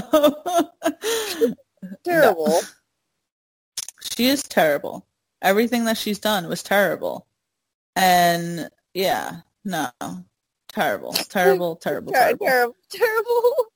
There's also a scene that's pretty uncomfortable between Jaime and Cersei I mean, again, all their scenes are uncomfortable because they're siblings. But there's a scene where, and like full trigger warning, right, before I say this, of sexual assault. But there's this scene where I'm pretty sure like Jamie rapes Cersei. Yeah, it's gross. It is gross. Because she's saying no the whole time. And I'm like, Game of Thrones, what are you doing? It's like, you hate Cersei, but you're also like, but I hate that. It's like, I don't condone that. So, yeah. Yeah. I don't like Jamie and Cersei's relationship. It was terrible. I hate that they died together. Because that's the thing. Like, Cersei would always say, you know, that they were twins. They were born together and they would die together. And so when Jamie rode off away from Cersei at the end of season 7, and when he got with Brienne in season 8, you're like, oh, yes, finally he's breaking away from it. And then when he goes back to Cersei, I'm like, he's really fulfilling everything she ever said, isn't he? This dumb fuck. You are one dumb motherfucker. The only thing is someone said, oh, he's going to go back and he's going to kill Cersei himself. And I'm like, see, that would have made too much sense. The show apparently decided not to make any sense in season 8. Oh, that's depressing. I still love the show, though.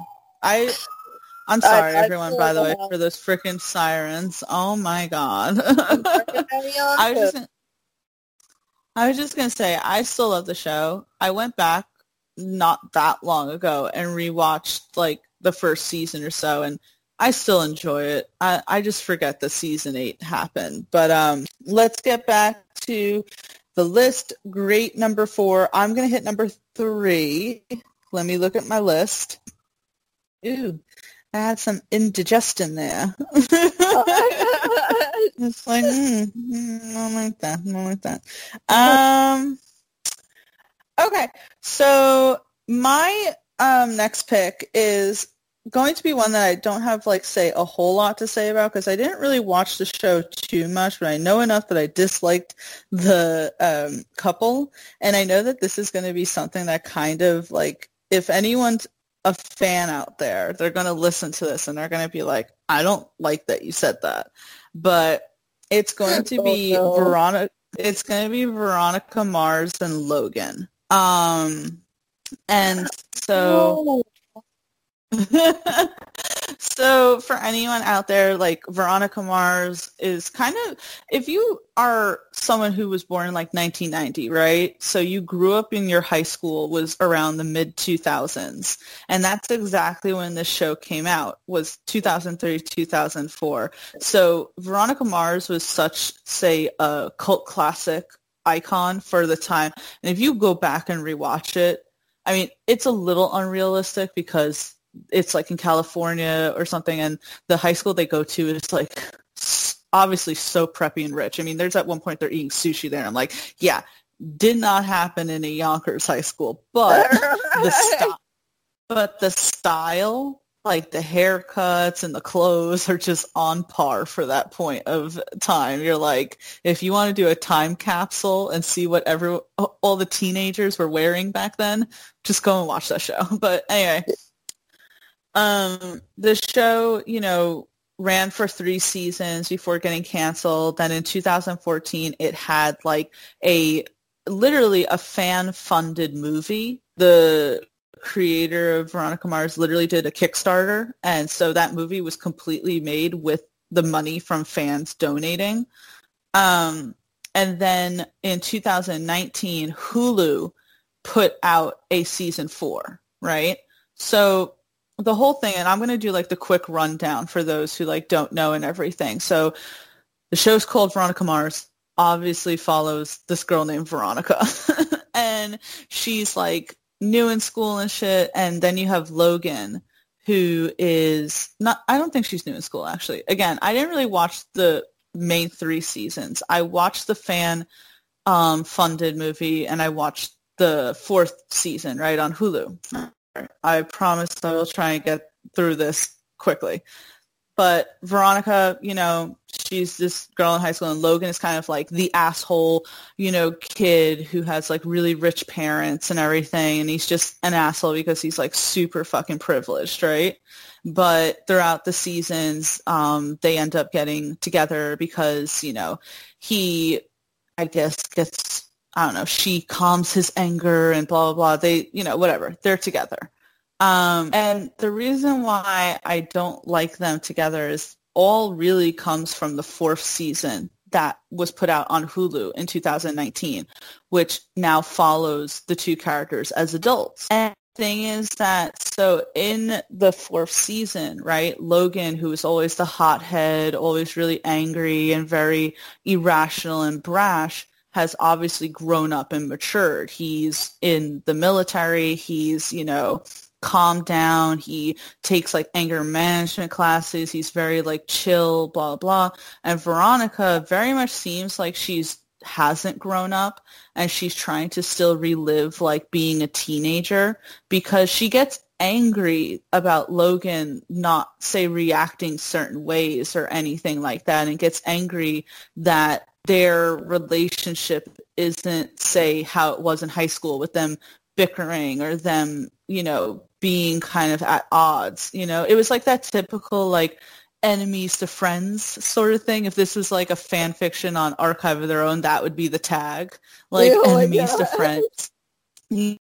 So Veronica like doesn't like that. And there's at some point in the show where freaking Veronica's like goading Logan, and Logan literally like punches a hole in the wall, and he's like, "What is that? What you wanted to see from me?" And she literally starts like making out with him. It's like she did want to see that from him. And I just thought that their relationship, what kind of toxic bullshit is that? That's what I'm saying. I think their relationship was super toxic. It didn't know how. I think maybe a lot of that could have come from the writers not knowing how to write these characters outside of like a high school experience. And it just seemed as if their relationship was really toxic, and Veronica was really harmful to Logan's progress as a person.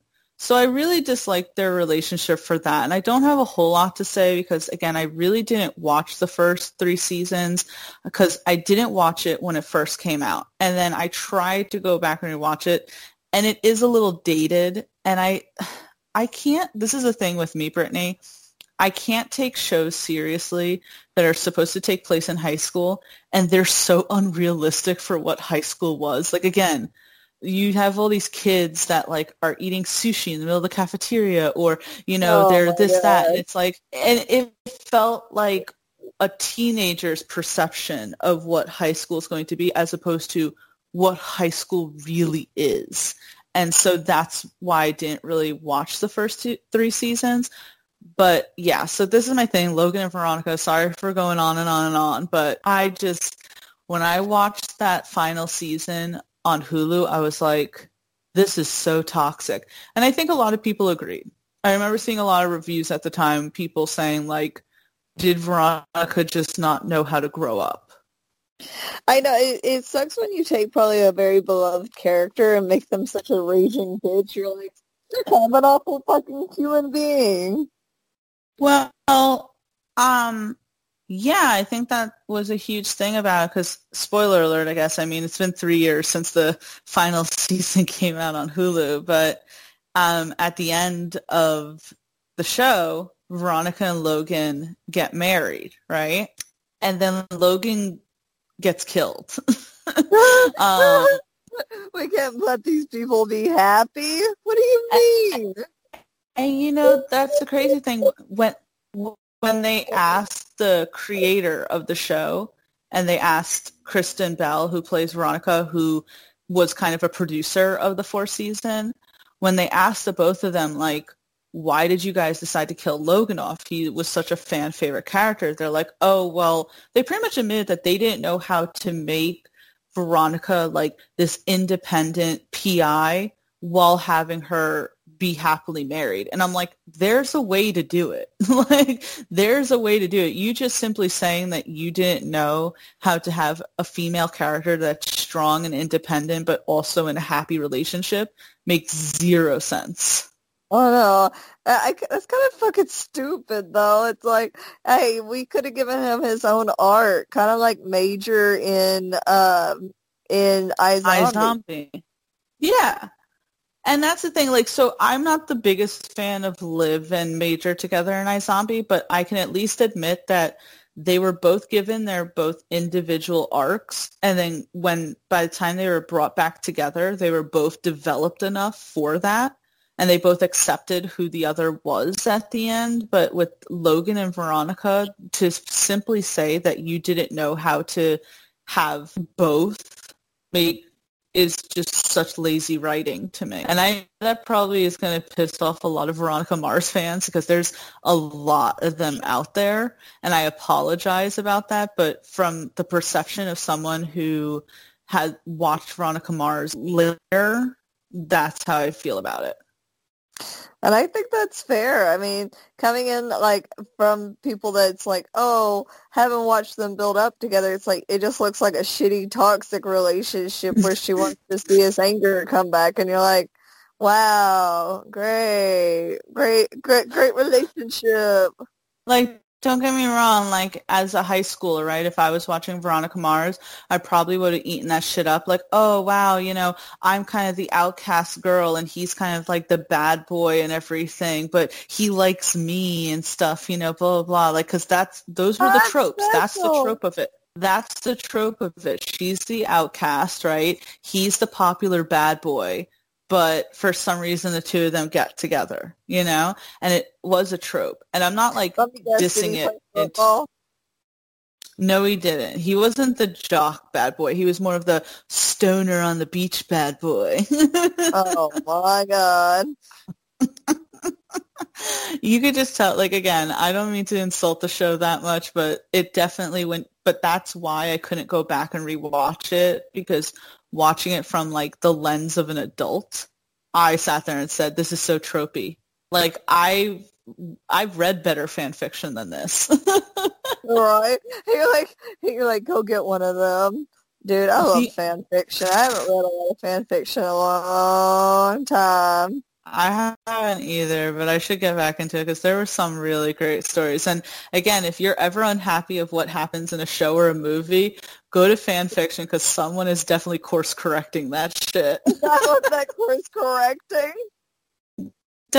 Don't you ever remember when we were writing fan fiction and you're watching something and you're like, I hated the way that happened, and you're like, I guess I gotta write it going in a different direction. I remember, like, whenever I'm trying to remember, something happened in a show, and we both, like, basically, like, we didn't even hardly have to talk about it. We're like, let's just agree that never happened, and we're never writing it. And we're like, okay, and then oh my God, it was a big thing too, and I can't remember what it was, where it was like we both agreed that never happened, and when we write about it, it never happened. What did you say? So it was probably like some kind of big death or something. Yeah, some shit like that. I mean, listen, like, just as I acknowledge in *Halt and Catch Fire* that Gordon never died, but the last thing I'm going to say about Veronica Mars and Logan is the only reason really why I even watched the show is because I loved iZombie, which is created by the same person who created Veronica Mars, and the guy who plays Logan is the same actor, Jason Dohring, who played Chase Graves on iZombie. So I was like, I gotta get more freaking this guy. Loves that man. No joke. Let it be said right here and now. Tia loves that man, and I don't blame her. Yeah, don't hate. Do not hate. But Brittany, we are down to the top 2 in our top 10 worst TV and movie couples. What is the number 2? Technically, you're number 1. I think mine's going to a little bit surprise you, and you'll see why. Ultimate worst couple, for me, Demeter and Odin. Wow. Okay. I can see it, but I want you to explain it. I was going to say, so you see in the latest season of American Gods, you find out that Odin has a wife. Spoiler alert, because we are talking about worst couples. And that they were married once upon a time. That Tyr, basically his brother in arms, was in love with her, and that Odin slid into those DMs and basically stole her out from underneath them. And, you find out that Demeter in current day, that they had a falling out, and that she basically hates him. But, that she just can't help but, care about him and love him because, that's kind of just a running thing with Odin. Even, what's her name? His new driver. I can't remember her name. Cordelia. Even Cordelia's like, yeah, you have a habit of just kind of like pissing people off until they just accept it, And, she's in a home for those dealing with like mental health issues, and she's being her true self, Demeter is, and says that she's a goddess and surviving off the worship of the other denizens there who believe that she really is the goddess Demeter. Well, Odin tracks her down again, and there is that kind of toss between is he there for money, is he there for love? And it's easy to romanticize them because, he's telling the story, how they met, how he loved her. But you find out it's like, he was shitty to Tyr, stole her out from underneath him, even though, yes, it was her choice, that she got pregnant with their child and that they were very excited about it, but that she lost the child. And instead of being there to mourn with her, he ended up just running off and leaving her to mourn by herself, who, never fully came to terms with the loss of her child, and that Tyr was always there for her. And, it's kind of like Odin was shitty. And the whole time you can't really decide if he actually loved her and truly, I think at some point he loved her, but, he has all this plot going on that you don't know, did he truly, love her? Was he there for the right reasons? Did he just want something from her? Because especially it calls into question when we see what Odin did to his own son, and that Demeter is very wealthy, and at the end Demeter does kind of just wisp away. She kind of like turns into grain, I think, again, and then it just starts pouring rain because she said, she never truly got a chance to mourn, and I think she just goes and she does it. That was her way of mourning, but it was very, very intense.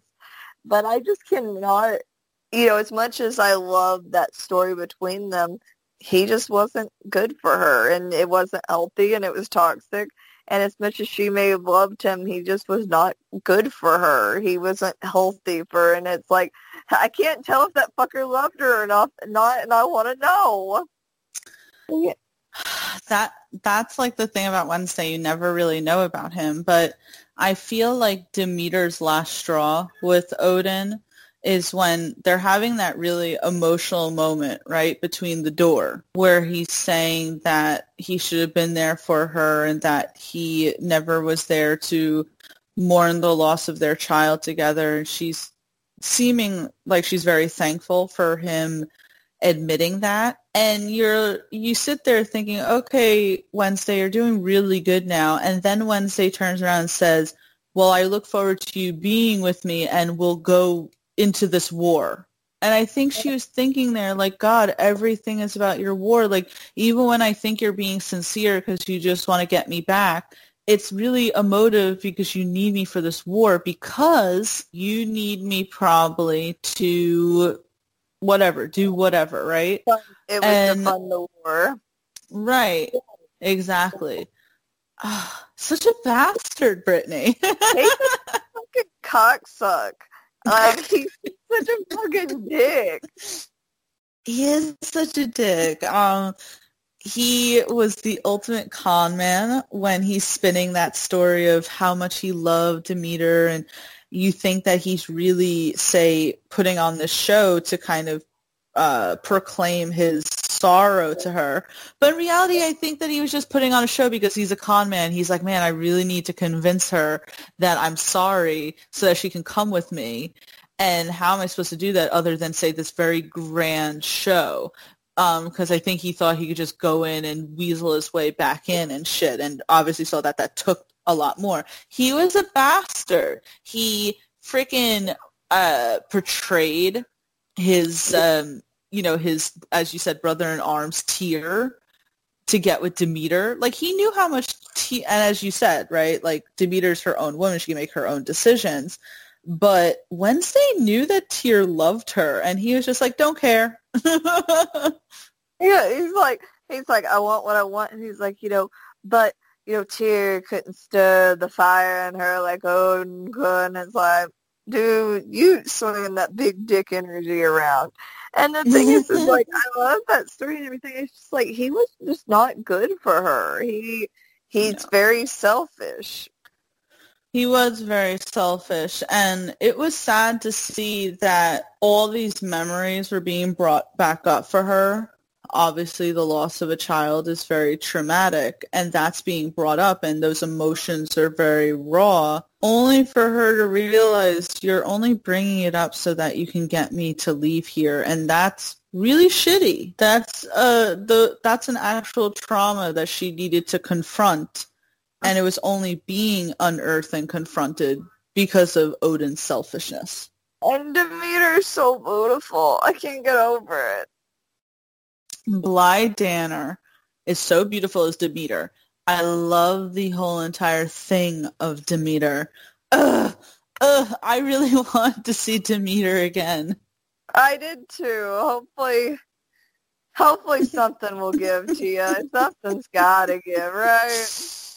You can't leave me hanging. You know what I think about? I sit there and go, American Gods is literally written by Neil Gaiman.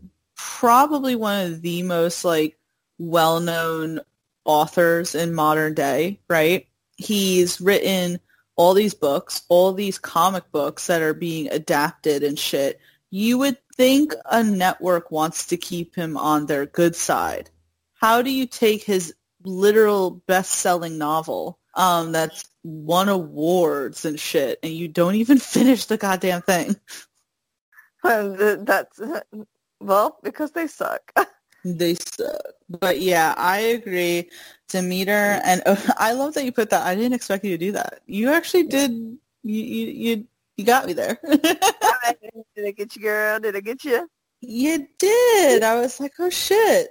Demeter and Odin, that's a good one. I didn't consider that before.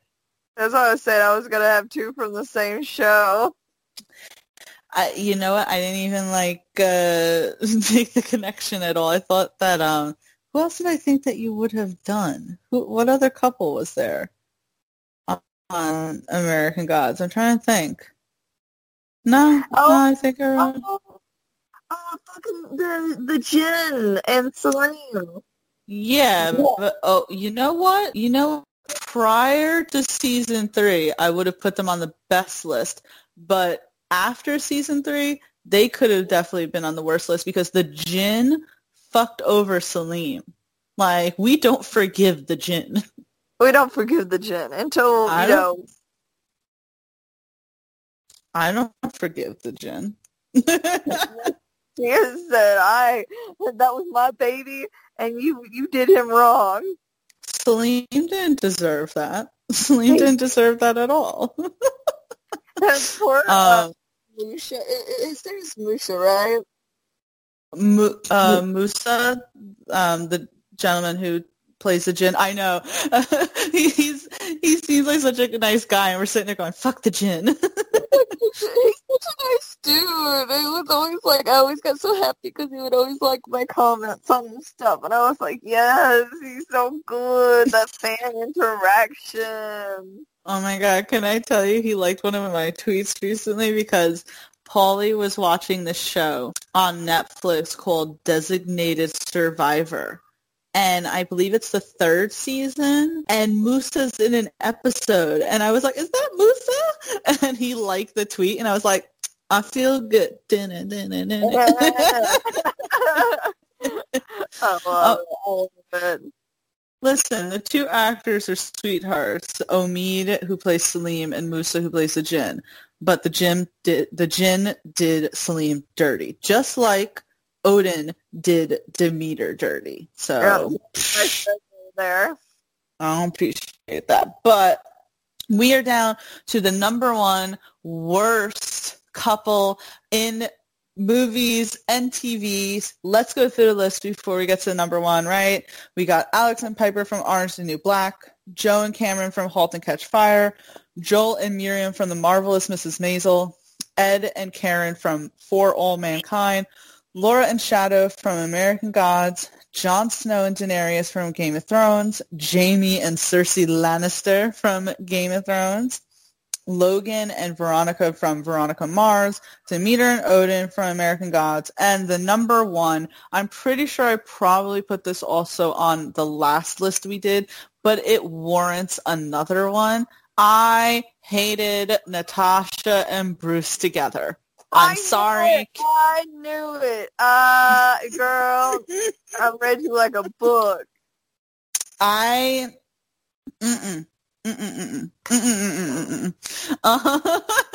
hated when they tried to.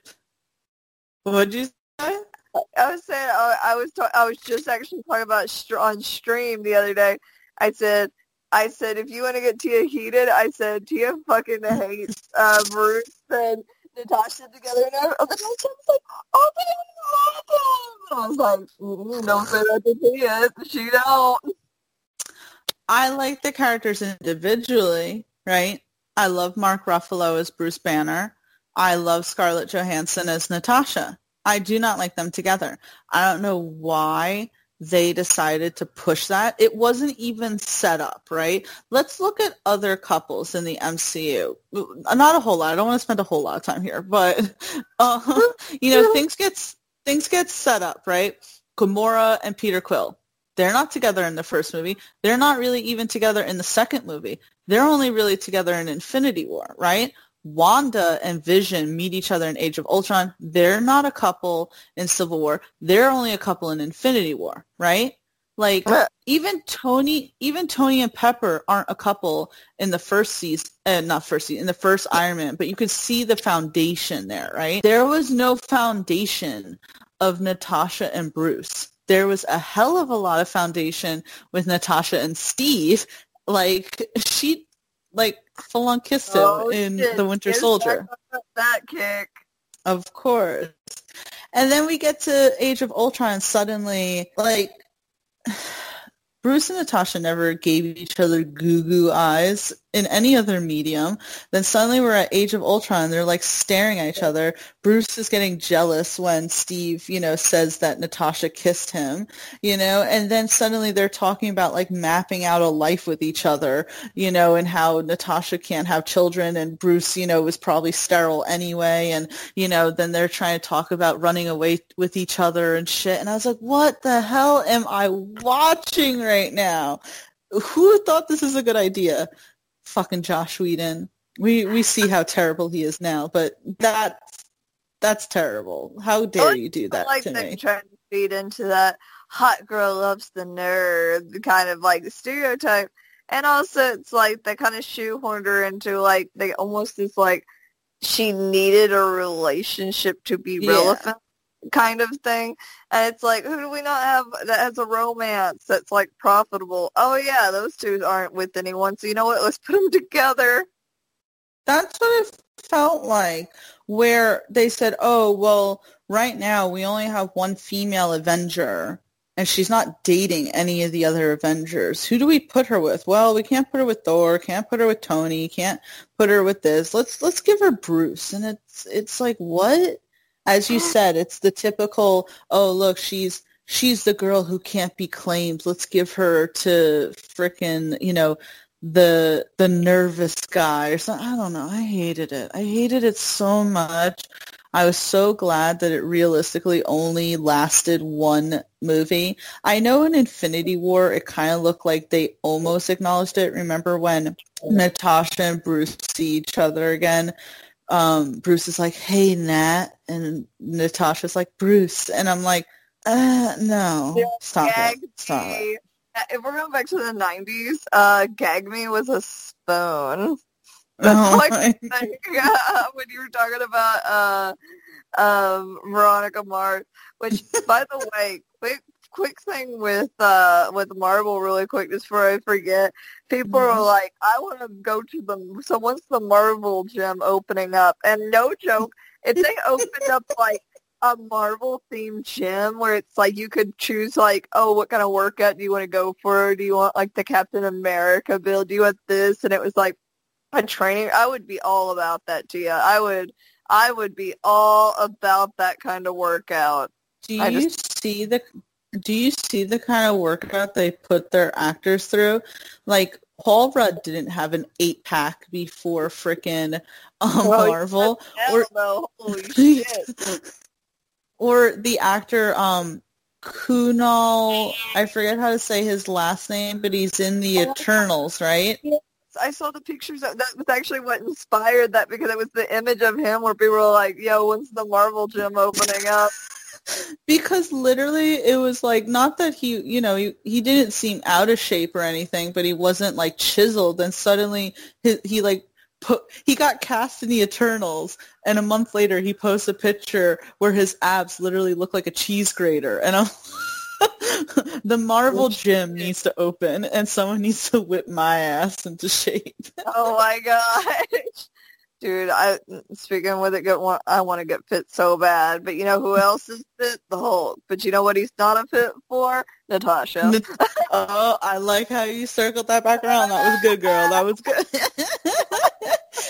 No, I'm just saying I very much dislike them together. And you know what I also dislike about their whole bullshit, like, get them together?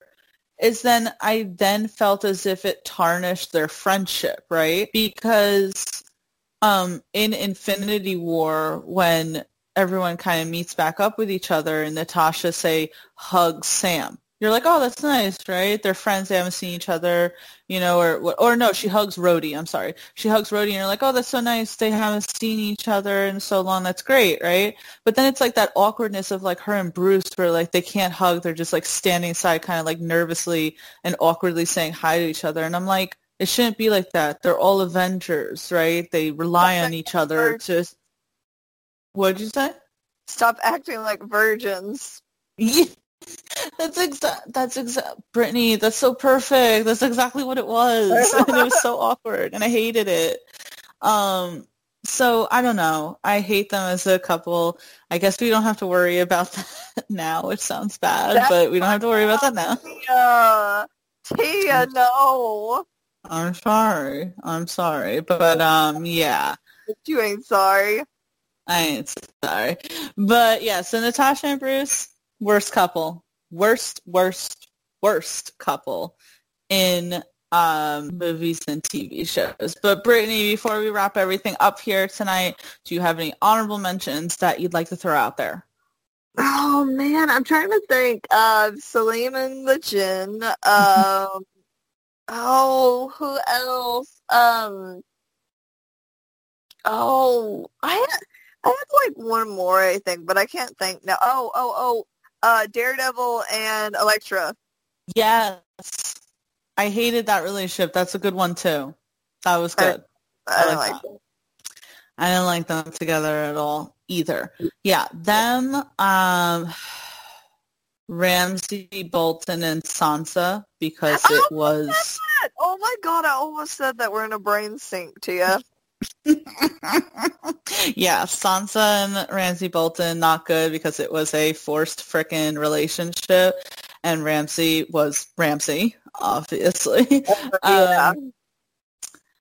I know I put this on our last thing. For some reason, it's like it stood out in my head. I remembered that I put it on our last one, which is why I didn't put it on this one.